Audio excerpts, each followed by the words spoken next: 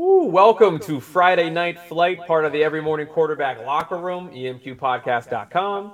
It's a big night in Jets Nation tonight. Not only is the current team playing, but we got a very special guest. It was 14-0, by the way, last time I checked that score. But That's we not are, good. no, it's not. But we are That's not honored good. to definitely welcome one of the greatest coaches in NFL history, an author of a new book, Figure It Out. We're going to be talking about that tonight. A Jets fan favorite, Coach Mike Westhoff. Coach, how are you, man? I'm great. I'm great. Thank you. I loved your introduction. That was cool. Thank you. That was good. You got some great shots there. Good for you. Thank you. Yeah, well, it's an absolute pleasure to have you on as a lifelong Jets fan. I remember fondly the years that you were with those Jets, and we're hoping we can turn things around. What are your thoughts on this current Jets team, by the way? I'm frankly, after you just told me 14-0, it just kind of shattered my ego a little, Yeah. my image. I was there right at the very beginning of their practices, and I was impressed. I was relatively impressed, and believe me, but I saw some good things. I think they have a chance to be a pretty good football team. I really do. I don't know. I haven't really watched them or studied them, and with pads on, so it's hard to tell you. But Yeah. I was impressed with what I saw. I saw very few mistakes.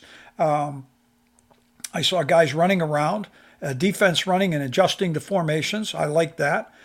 They're not a real big football team, but I kind of like that because they look like they're pretty fast. And I think in this day and age, with the way the game's being played, that fast, kind of fast break football is the way it's got to go. I'm expecting a better football team. I really am. The thing that you have to do in the preseason, I was disappointed when we were talking before the show, and you said that the Philadelphia went right down the field right off the bat, 80 yards or whatever it was for a touchdown. That's discouraging to me because see in the preseason you have to you play the game in segments. You want to win. Of course, you want to win the game, obviously, but you want to win when it's 1 versus 1. You want to win segments of the game. That's what's important. You want to win substitutions. You want to make sure you're looking at the right guys. You want to look sharp in your handling the game. Mm-hmm. And you don't want a team to come out and drive 80 yards the first time they touch the ball and score. That's not the way you want to start your defense. So that, to me, was a little discouraging because I kind of liked the defense that I was watching in practice. Yeah. But yet it's a long ways to go. Also, you mentioned a quarterback had an interception that gave them an easy field position. That's disappointing. I kind of liked what I saw of him the day I was there. But, it's a long ways away. We got a long ways to go. I think they'll get a real challenge next week. When they go over to the Giants, they're going to practice against the Giants and then play them. And I actually don't know how that game turned out last night, and I don't care. But because the fact that I was watching, the parts that I watched, New England clearly won the football game, in my opinion, clearly. Because early on, when it was the good guys against the good guys, New England looked like the better football team. I did. So maybe next week, both New York teams will have a little something to prove, and they'll go over there and practice with the right intensity that starts to get you moving in the right direction. Yeah, Coach, you actually mentioned in your book that we're going to be talking about how much of a chess game is actually going on in the NFL, and you kind of brought it up just right now. This is the preseason, and there's so many things that you're trying to get right. You're trying to get that little upper edge on the team that you're playing. What's the academic side of this game that just maybe fans aren't really seeing that the coaches are seeing behind the curtain? Well, first of all, you want to make sure that whoever you're putting out there, that they're really playing at a particular level that you've game planned. So you say you've got your first string out there, your first team offense, and then you want to see them performing at a particular level. It's not going to be opening day, no, but you're looking for that. You also have to make sure that you're getting the right guys appropriate looks. You make sure, there's a backup guy. You got to make sure. I used to always think to myself, if I had some young guy and I really wanted to find out, I made sure I put him in a position where he was playing against their best. I didn't want him in the fourth quarter when he was playing against some poor kid that had hardly even lined up there. That doesn't tell me anything. I would throw him right in the heat. So those are the kinds of things you have to do. It is a chess match. You as a head coach and assistants, you want to be sharp with substitutions, organization, how you're getting, plays in and out, how you're making calls, penalties, stupid penalties. I watched the game last night and I saw a couple penalties that were just ridiculous. You can't do that. You got to be sharp. These are the things that you get prepared for in the preseason. I loved the preseason. I loved it. Because my number one goal in the preseason was to when the varsity was out there, I'm referring to them as the varsity, my guys, my first guys. Yeah. When they were out there, I wanted to beat the hell out of them, the other team. I mean, I really did. I wanted to be physical. I wanted to knock them all over the field. That was my goal. Now, I wasn't going to try a punt block in the fourth quarter. I was never going to do that. That's not the way the game's supposed to be. You do that and you win. Okay, way to go, you guys. Yeah, that poor kid that you're doing it against, he might not even got picked in gym class. So that just doesn't make any sense. But those are the things you have to do. You want to build. You want to build that. And then so everything you do is so important. As I used to mention to them, in case you wonder, I should tell these young kids, when you go in, take a look up, and there's a scoreboard. See, they're actually going to keep score tonight. So make sure your ass knows that and you start playing that way. Because they're going to keep score. Everything counts. And then you just move from there. I used to love playing the Giants, to tell you the truth. I loved it. Because the Giants were tough. They were a physical football team. But I knew I could beat them. I used to love it. I knew I was going to run something on them and block a kick. I have pictures in my garage blocking the Giants' kicks. And I liked it. I liked their coach, Thomas McGay, one of their assistants and one of my very good friends. But come on, if I was playing them this weekend, I couldn't wait. I'd want to beat the hell out of them. That's just how you got to feel. You have to build that. That's what it's about. So people to say, the preseason, that's because they don't know. Yeah, does it mean if you really won the game, okay, at the end, maybe you're young guys, maybe they didn't play as well, and you'd like for them to play a little bit better, but the whole thing is to get the bits and pieces put together, that when it all comes down, look out, we'll be ready. Yeah, absolutely. And you guys were always ready. I love it. I loved it. I loved preseason. I didn't care. When I added up the number of games that I coached in my life, my 657, I counted the preseason in that number. Yeah. I counted them. Yeah, I did. I promise you I did. And I counted playoff games. I counted an all-star game. You put a helmet on, I'm counting it. Absolutely. And let's get into this new book, Coach. Figure It Out. It's on sale now. I got mine off of Amazon, so everyone make sure you go out and get your copy. You can get it online, Barnes & Noble, Amazon. Yeah.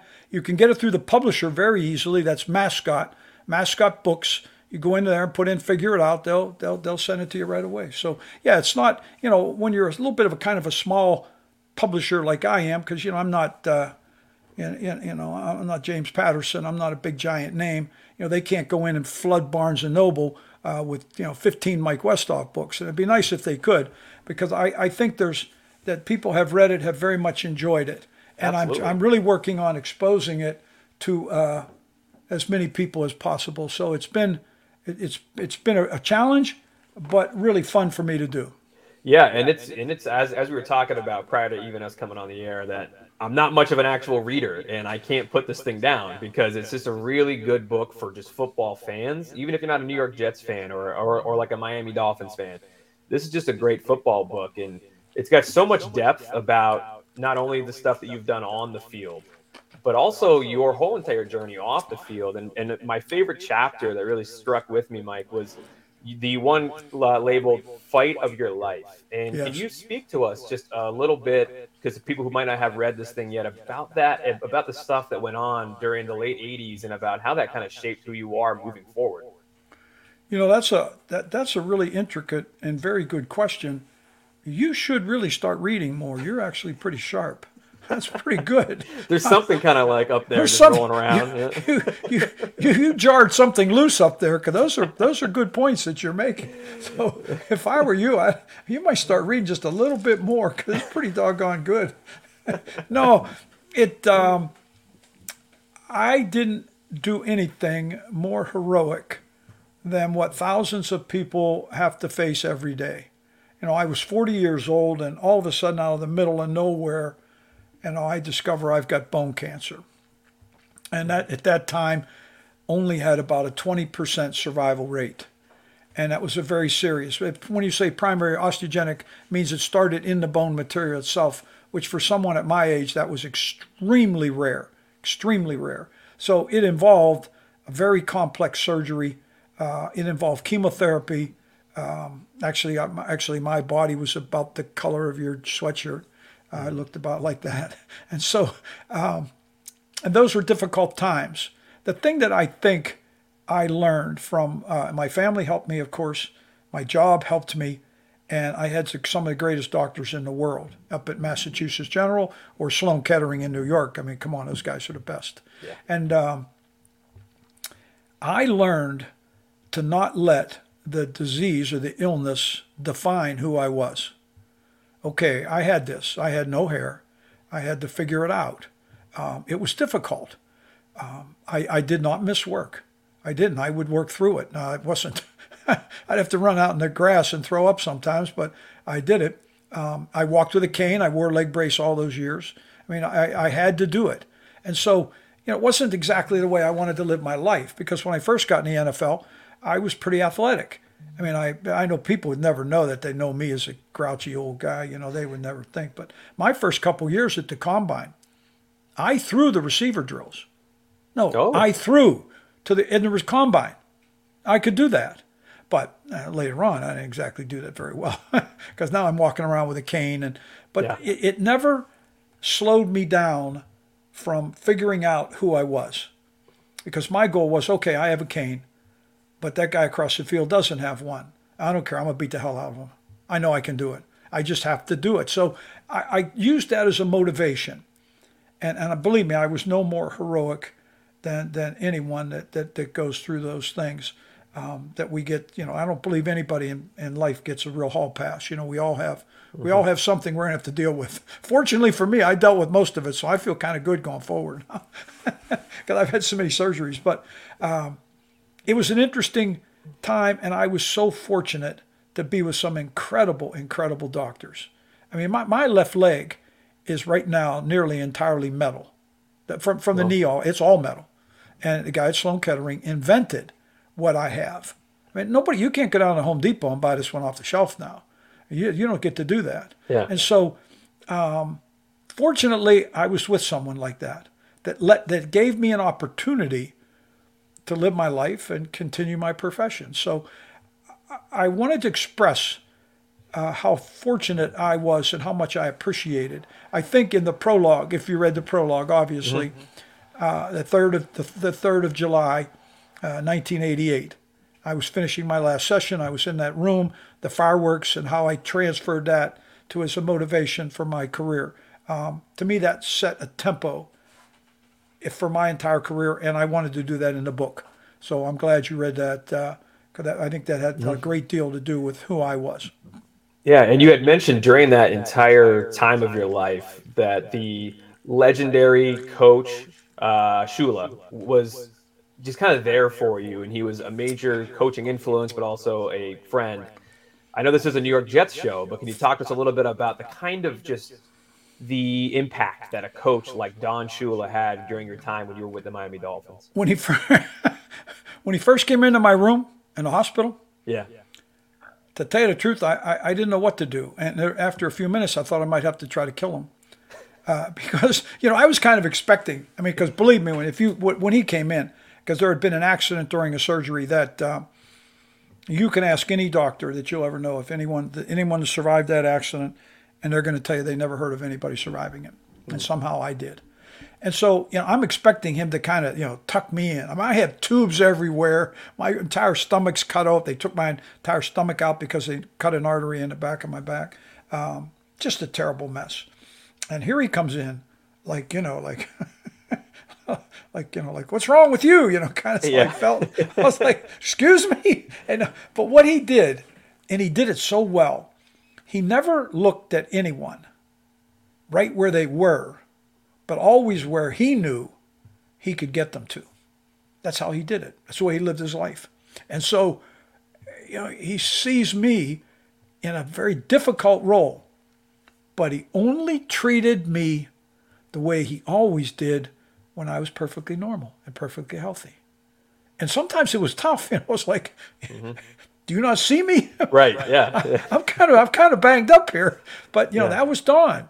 Yeah. And he made it clear. I'll never forget. He talked to me and he said that he said, we have a good team. We're going to be good. He said, you're an integral part. He said, get up out of here and get back out there with us. I'll never forget it. I was like, what? Yeah. And it was like, I didn't think I was going to ever get up out of there, but I did. I did very shortly, actually. And so my relationship with him was really good. And he, as I wrote in the book, he wasn't the head coach of the Miami Dolphins.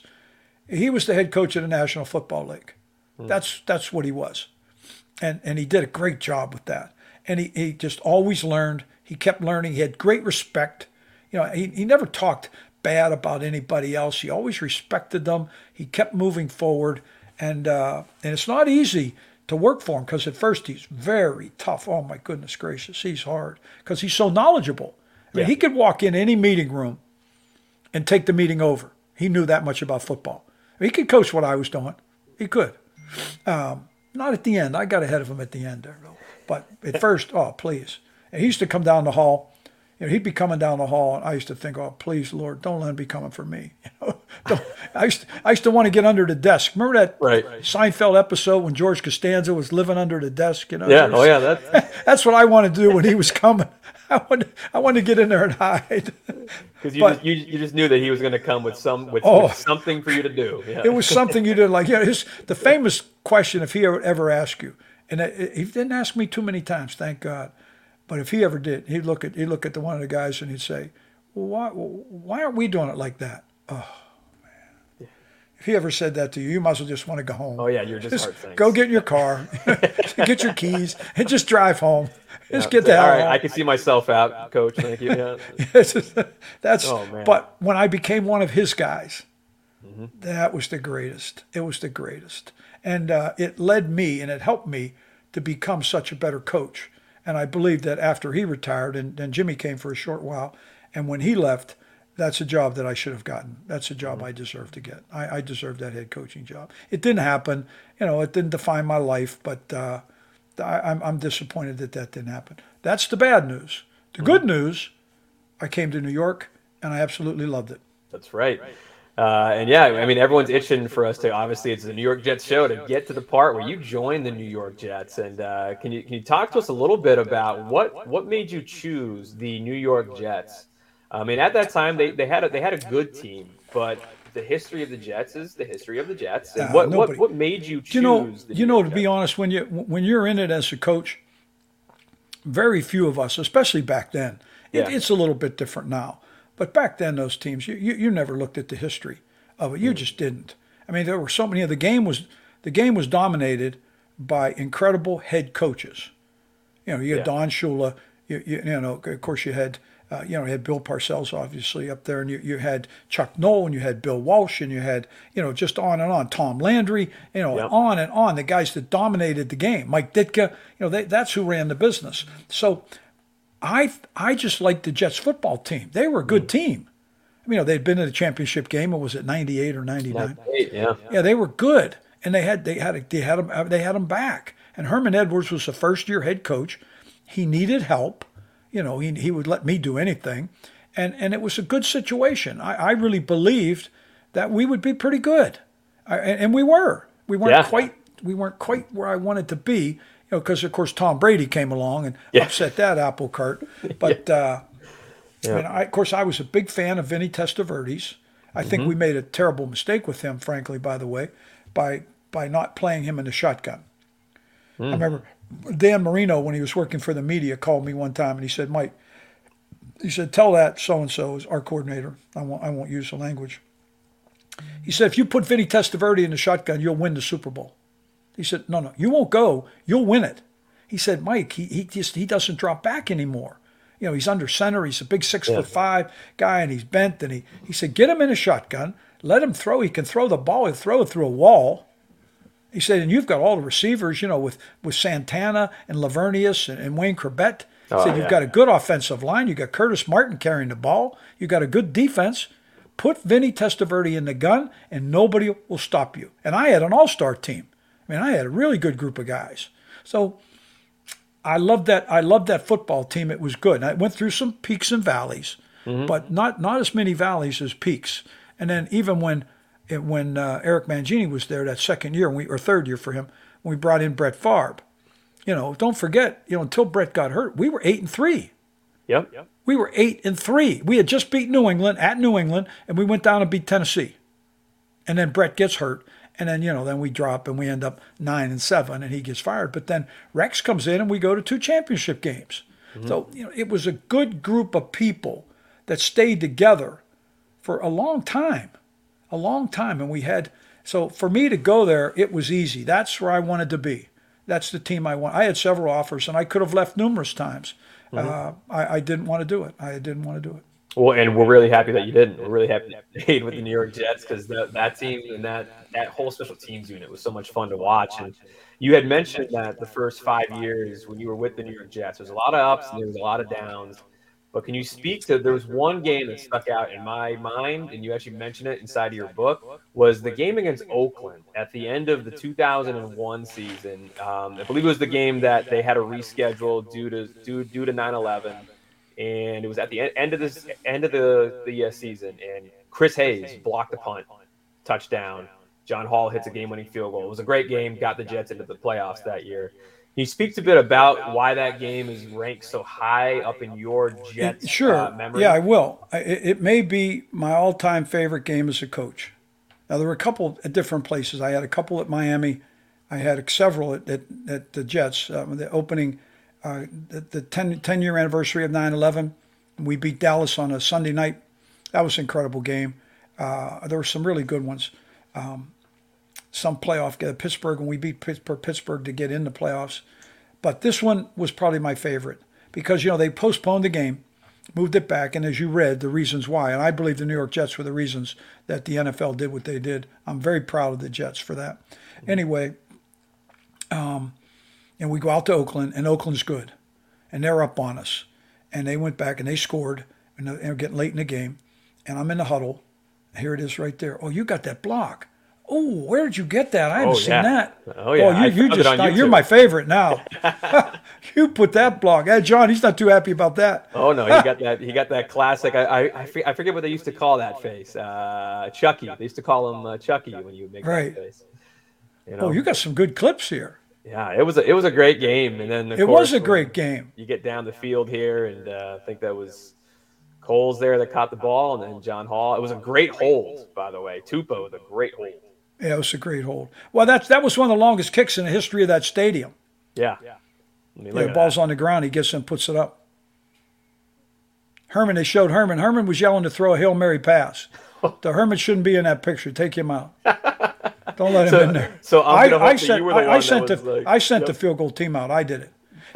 When they went ahead, and Chris Hayes came in the huddle, and he said to me, Coach, can I say something to them?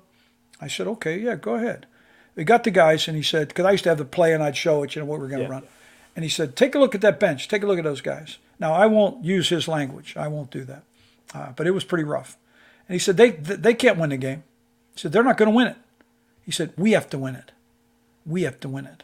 Now, he and I have talked, and as he told me, he said, it may be the best sequential, it's my word actually, not his, 4 special teams plays in a row in history that had the biggest outcome. All right? So they kick off to us, and we run up to the 50-yard line. There's one. All right? Now, we don't get a first down. We have to punt. We punt them inside the 5. There's 2. Now, they have to punt. You just showed it. We blocked the punt. Great play. They turned me in for cheating because we grabbed a guy and pulled him, but it was pretty cool. So we blocked the punt for a touchdown. There's 3.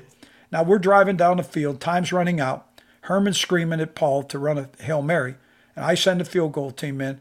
John Hall kicks the longest field goal in the history of that stadium at the time to win the game.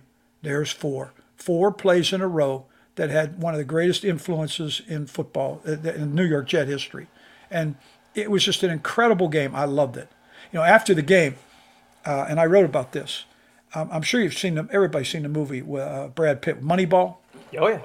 Yeah, when he was Billy Beane, the general manager for the Oakland A's, and that terrible crummy stadium with no money, and he comes up with a system, and turns them around.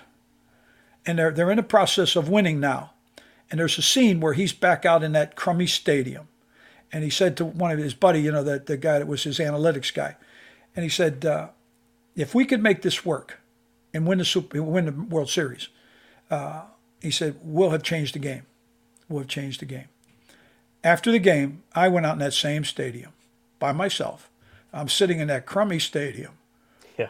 And I'm thinking, Mike, you're not going to get everything that you want. You're probably not going to get to be a head coach. It's just probably not going to happen for you. I said, but if you keep doing what you're doing, you could change the game in the National Football League. Mm. And I think in some ways I did that very thing.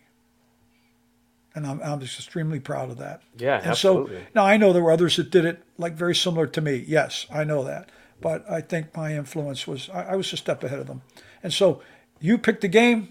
You couldn't have picked a better one for me because I loved it. So thank you.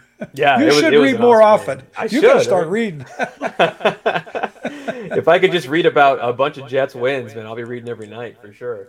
And you actually mentioned just that current, like you did change the game in terms of how special teams ran. I mean, when I hear people talk about special teams, your name is the first coach that gets mentioned. I mean, that just shows you the kind of all that you're leaving with that game behind. And what is your take on the current state of the NFL and kind of how? It's really pretty simple. Yeah. I mean, the rules, and some of them were necessary. Some were, right, because of the violence of collisions. So I'm not, I'm certainly not callous to the physicalness of the National Football League because it's very physical. So I'm for trying to be safe and protective, but I'm also for altering the play rather than eliminating the play. And they've eliminated so many. I was talking to someone the other day, and where's that young guy? Oh, that was pretty cool. We had a lot of fun. We used to have so much fun. I loved it. You're showing some good things. You got to really start reading more, brother. You got some good stuff. This is good stuff here. See that? Oh, I used to love doing that. Oh, yeah. Let me check this one out. Let's see what you got. Oh, this was in the overtime.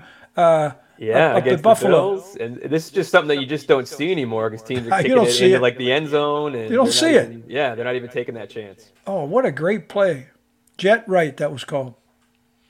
Jet right. That was pretty cool. You got probably one of my favorite kickoffs coming up here right now is the Brad. Brad had so many of them. Brad, Thanksgiving night. Yeah. Loses his shoe. Yep. Loses his shoe. He keeps going. And runs all the way for a touchdown. Yeah. Yeah, that was pretty cool. Something. But anyway, someone was talking about it. They were talking about it, and they said, the third of the game.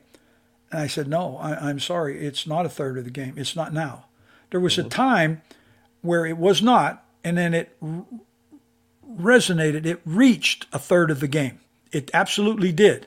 Mm-hmm. But now, the way it's been diluted, it's not. Now, that doesn't mean it's not a third important, because it certainly is. It is. Yeah. But you just don't have the number of plays. You just don't have them. You're just drastically reduced. And I think that's a shame. I wrote a whole chapter, as you'll see, of how to kind of pick it up and improve that a little bit and still keep it safe. Mm-hmm. Keep it safe. And I've talked to actually a member from the NFL office this past week for a long time in depth about how to save two particular things that there's a movement in the league to kind of either water down or eliminate. And I gave them some ideas as to how to try to help a little bit. It was always some of the best things that happened during an actual game. It was just that the kickoff returns and the punt blocks and punt returns and all these things that just as you mentioned, they're not gone, but they're definitely watered down. Definitely. You bring up a good thing, a good point. Because of the fact that what I looked at was it was a variable. We had a variable that could help win. Yeah. It could make a difference. I firmly believe, and I'll be adamant in this one, all the years I was there, the number of times that we were in the playoffs a lot of times. We went a lot of years in the playoffs. I don't believe we go to the playoffs one year if we didn't make viable contributions in the kicking game at that time. Not that we were the reason that we went completely. Of course not. Yep. But we made a difference that got us in the playoffs. I absolutely believe that. Yeah. We were just watching one, and then there was the game in 2010. I think Brad had a great kickoff return against Pittsburgh that was a huge catalyst to get go back to Peyton Manning's last game at Indianapolis. When we win, we won, and we went up to New England, and then won up there, and then had a chance to go to Pittsburgh. All right. Okay, so Indianapolis scores and goes ahead. They're ahead. Now I know this guy kicking off. I know him, McAfee, and I know he's going to try to blast it for a touchback, and he's going to pull it to he always hooks that, so it's going to be to our right. Brad Smith was hurt, so I put in Antonio Cromartie. I called what was called a Miami right, which we were going to double the 5, put 2-2 wedge, and run out there and be able to block, 4-3-2-1. And he had a read. Well, he caught the ball, 6'5" or 6, whatever, deep, and ran up to the 50-yard line. We completed one pass. Nick Folk kicked the field goal, and we win the game. Yeah. Today, if that play happened today, it would be an absolute touchback. We did not have time, and the Indianapolis Colts would have won the game. Yeah. To me, it's that exactly simple. That's a variable that they've taken away.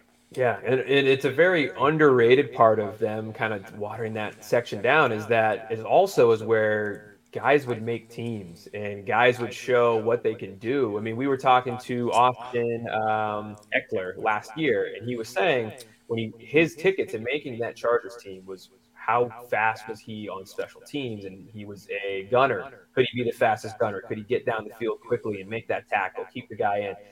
And if he didn't have that, he wouldn't have made the team. And now he's a pro running back. So, I mean, what makes a great special teams player? I was talking with Larry Izzo today, the special teams coordinator at Seattle. I talked to him today. Yeah. And he said, Mike, the way the game's being played today, he said, I wouldn't have been able to make it. He said, I couldn't have made the team. Yeah. And he played 13 years. He has like 3 or 4 Super Bowl rings. He went to like 4 Pro Bowls. So he said, I wouldn't have been able to do it today. He said, it's just so different, which is kind of a shame. I just like to have those different variables that you can win different ways. Really, if you look at the game now, there's a handful of ways that you have to win the game, and that's kind of it. There's not too many others. So yeah. It's knocked a little bit of that out, and that's disappointing. Yeah, I mean, you've had a lot of great special teams players throughout your whole entire coaching career. Is there a couple of guys who stand out as just kind of favorites that you had? They'll all be mad if I don't include them all. Sure, I mean, you go back to Miami, guys that I got like Larry Izzo or Bernie Parmalee, O.J. Brigance, some Trent Gamble. Those were great guys. O.J. McDuffie, a great return guy. And then when I came to New York, just the return guys. I mean, my first 10 years at New York Jets, we had nine different guys that led the National Football League in returns. Well, nobody's breaking that record because you don't have any plays. I mean, so remember, we were playing a game in 2003, later in the year. I think we were going out to Oakland, maybe the 10th game of the year, 11th game. And I was looking at my statistics as I put my scouting report together. And Chad Morton was leading the NFL in kickoff returns. Santana Moss was leading the NFL in punt returns. And Chad Morton was second in the NFL in punt returns. Well, who do you think's breaking that record? Nobody. We had 2 guys that occupied the top 3 spots in the league. It was incredible. Well, then, and then we had guys like you just mentioned, Chris Hayes, and I had James Hedebo, Eric Smith, Brad Smith, Kenyatta Wright was a great player for me. Leon was great. Yeah, Leon. Yeah. Oh, Leon Washington, Justin Miller. These guys were all really, really good. They were just good football players that were so much fun to be a part of. And James Dirth, the long snapper, was such a good player. Those kind of guys. Oh, my goodness gracious. I loved it. And they were really, really good players. Yeah, there were so many of them. And actually, you even mentioned one of the plays, Miami right bomb, I think is what you called it inside the book. But this is what I'm talking about for, football fans. He's got plays drawn up in this thing. I was really into the whole chapter when you're going over how to teach how to block, how to actually double people on side of a kickoff return, how to actually set up a play. It's not just kicking off and guys running down and trying to hit somebody. It's truly not. Yeah, it's truly not. So that I really enjoyed that look into the what we don't get to see is the coaching side, which is definitely cool to see. But. Well, I think I did a lot of a good bit of it about how I came up with a philosophy of what it was based on. I mean, I kicked kickoff coverage. I said, okay, I'm a defensive coach now. What kind of defensive coach do I want to be? Well, I like to blitz. So I went across the hall to Bud Carson, who was one of the greatest defensive minds in NFL history. I said, well, teach me the perimeters of blitzing. So I designed a kickoff coverage after how he blitzed. That's what I did. Okay, now I'm going to run returns. So I'm an offensive line coach. Oh, I know how to run an off-tackle play, how to double team, how to trap, how to set up a wall, how to lead through, the relationship between the back and the blocker, what it should be, all those things. So you incorporated all that into a return. And that's what I did. And then I would draw it all. And then I realized that, if I'm smart, right before every play, I have a timeout. Okay? So, I'd get in a huddle, I said, okay, Anthony, now remember now, this time, and you wouldn't make a mistake. Right, because it was just given to me. Yeah. You would know exactly what to do. So instead of running 2 kickoff returns a game, we could run 12. We could do 12. And so that's what made the difference. And it made it so much fun. And I could become, like endlessly creative. I could just try everything. And I did. And it all wasn't perfect, but it was a lot of fun and something that was really a challenge for me academically. Yeah.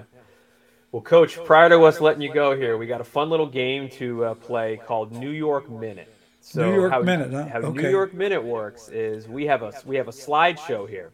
All right, and there's about 9 to 10 people on here, and it's going to be 1 minute long segment. We're going to see how many people we can get through, and we're looking for just your first sentence when you see that person on the screen. They're all people that you coached with, coached, and people that have been through your New York Jets career. All right, so we're looking for your first kind of gut reaction and your first sentence, and you're like, hey, here's what I think about working with that person. So the 1 minute is going to begin right now. Herm Edwards. All right, so obviously a lot of great things. Please don't fire so many coaches. Yeah. Leon Washington. Leon Washington, my favorite kickoff returner in NFL history. Same. Love it. Here's a throwback. Wallace Wright. Here. Yeah. I know who they are. Wallace Wright, a great, we call them flyers, not gunners. A great flyer, a really tough guy, and a very physical wide receiver. Rex. I had a ball with Rex, a very good football coach. Some of the craziness that he did on purpose to put the pressure on him and take it away from the players. In that regard, he was a little smarter than what people give him credit for. The mistake that Rex made was to let his philosophy kind of get away, and that was a mistake. Mm-hmm. Brad. One of the best athletes to play the game. He's like Kenyatta. He's like Taysom Hill a little bit different, but he can do a little bit of everything. Extremely talented. Head coach from the Cincinnati Bengals told me that he personally beat them twice. Yeah, he did. He was awesome. Mark Sanchez, he was kind of the quarterback during those. Sure, he was years. Better. And so I've gotten a little bit of criticism because I said some things were really not very good. It was not Mark. Mark was very manageable for what we did. He fit. Mark wasn't Tom Brady, but for the offense that we had, Mark did a very nice job. We just had to keep Mark in the system that we had going, where we led the league in rushing, et cetera, et cetera, et cetera. All of a sudden, we're going to become the New England Patriots. No, not with that guy, not with Mark. Yeah. Eric Mangini. Shouldn't have got fired. Although he had some growing up to do, because Eric could be very condescending, and that's a mistake. He's trying to be a little Bill Belichick, and Bill Belichick can't be Bill Belichick. Please, that's hard to be that guy. To be that much of a drive you crazy. But he did a lot of good things. James Zahida-Bo, one of the toughest guys, Boston University, would knock your head off. I loved him. And really a clean, tough football player. You want to know how to play the game physically? Study that guy. He was awesome. Joe McKnight, one of my favorite people, was killed in a terrible road rage incident.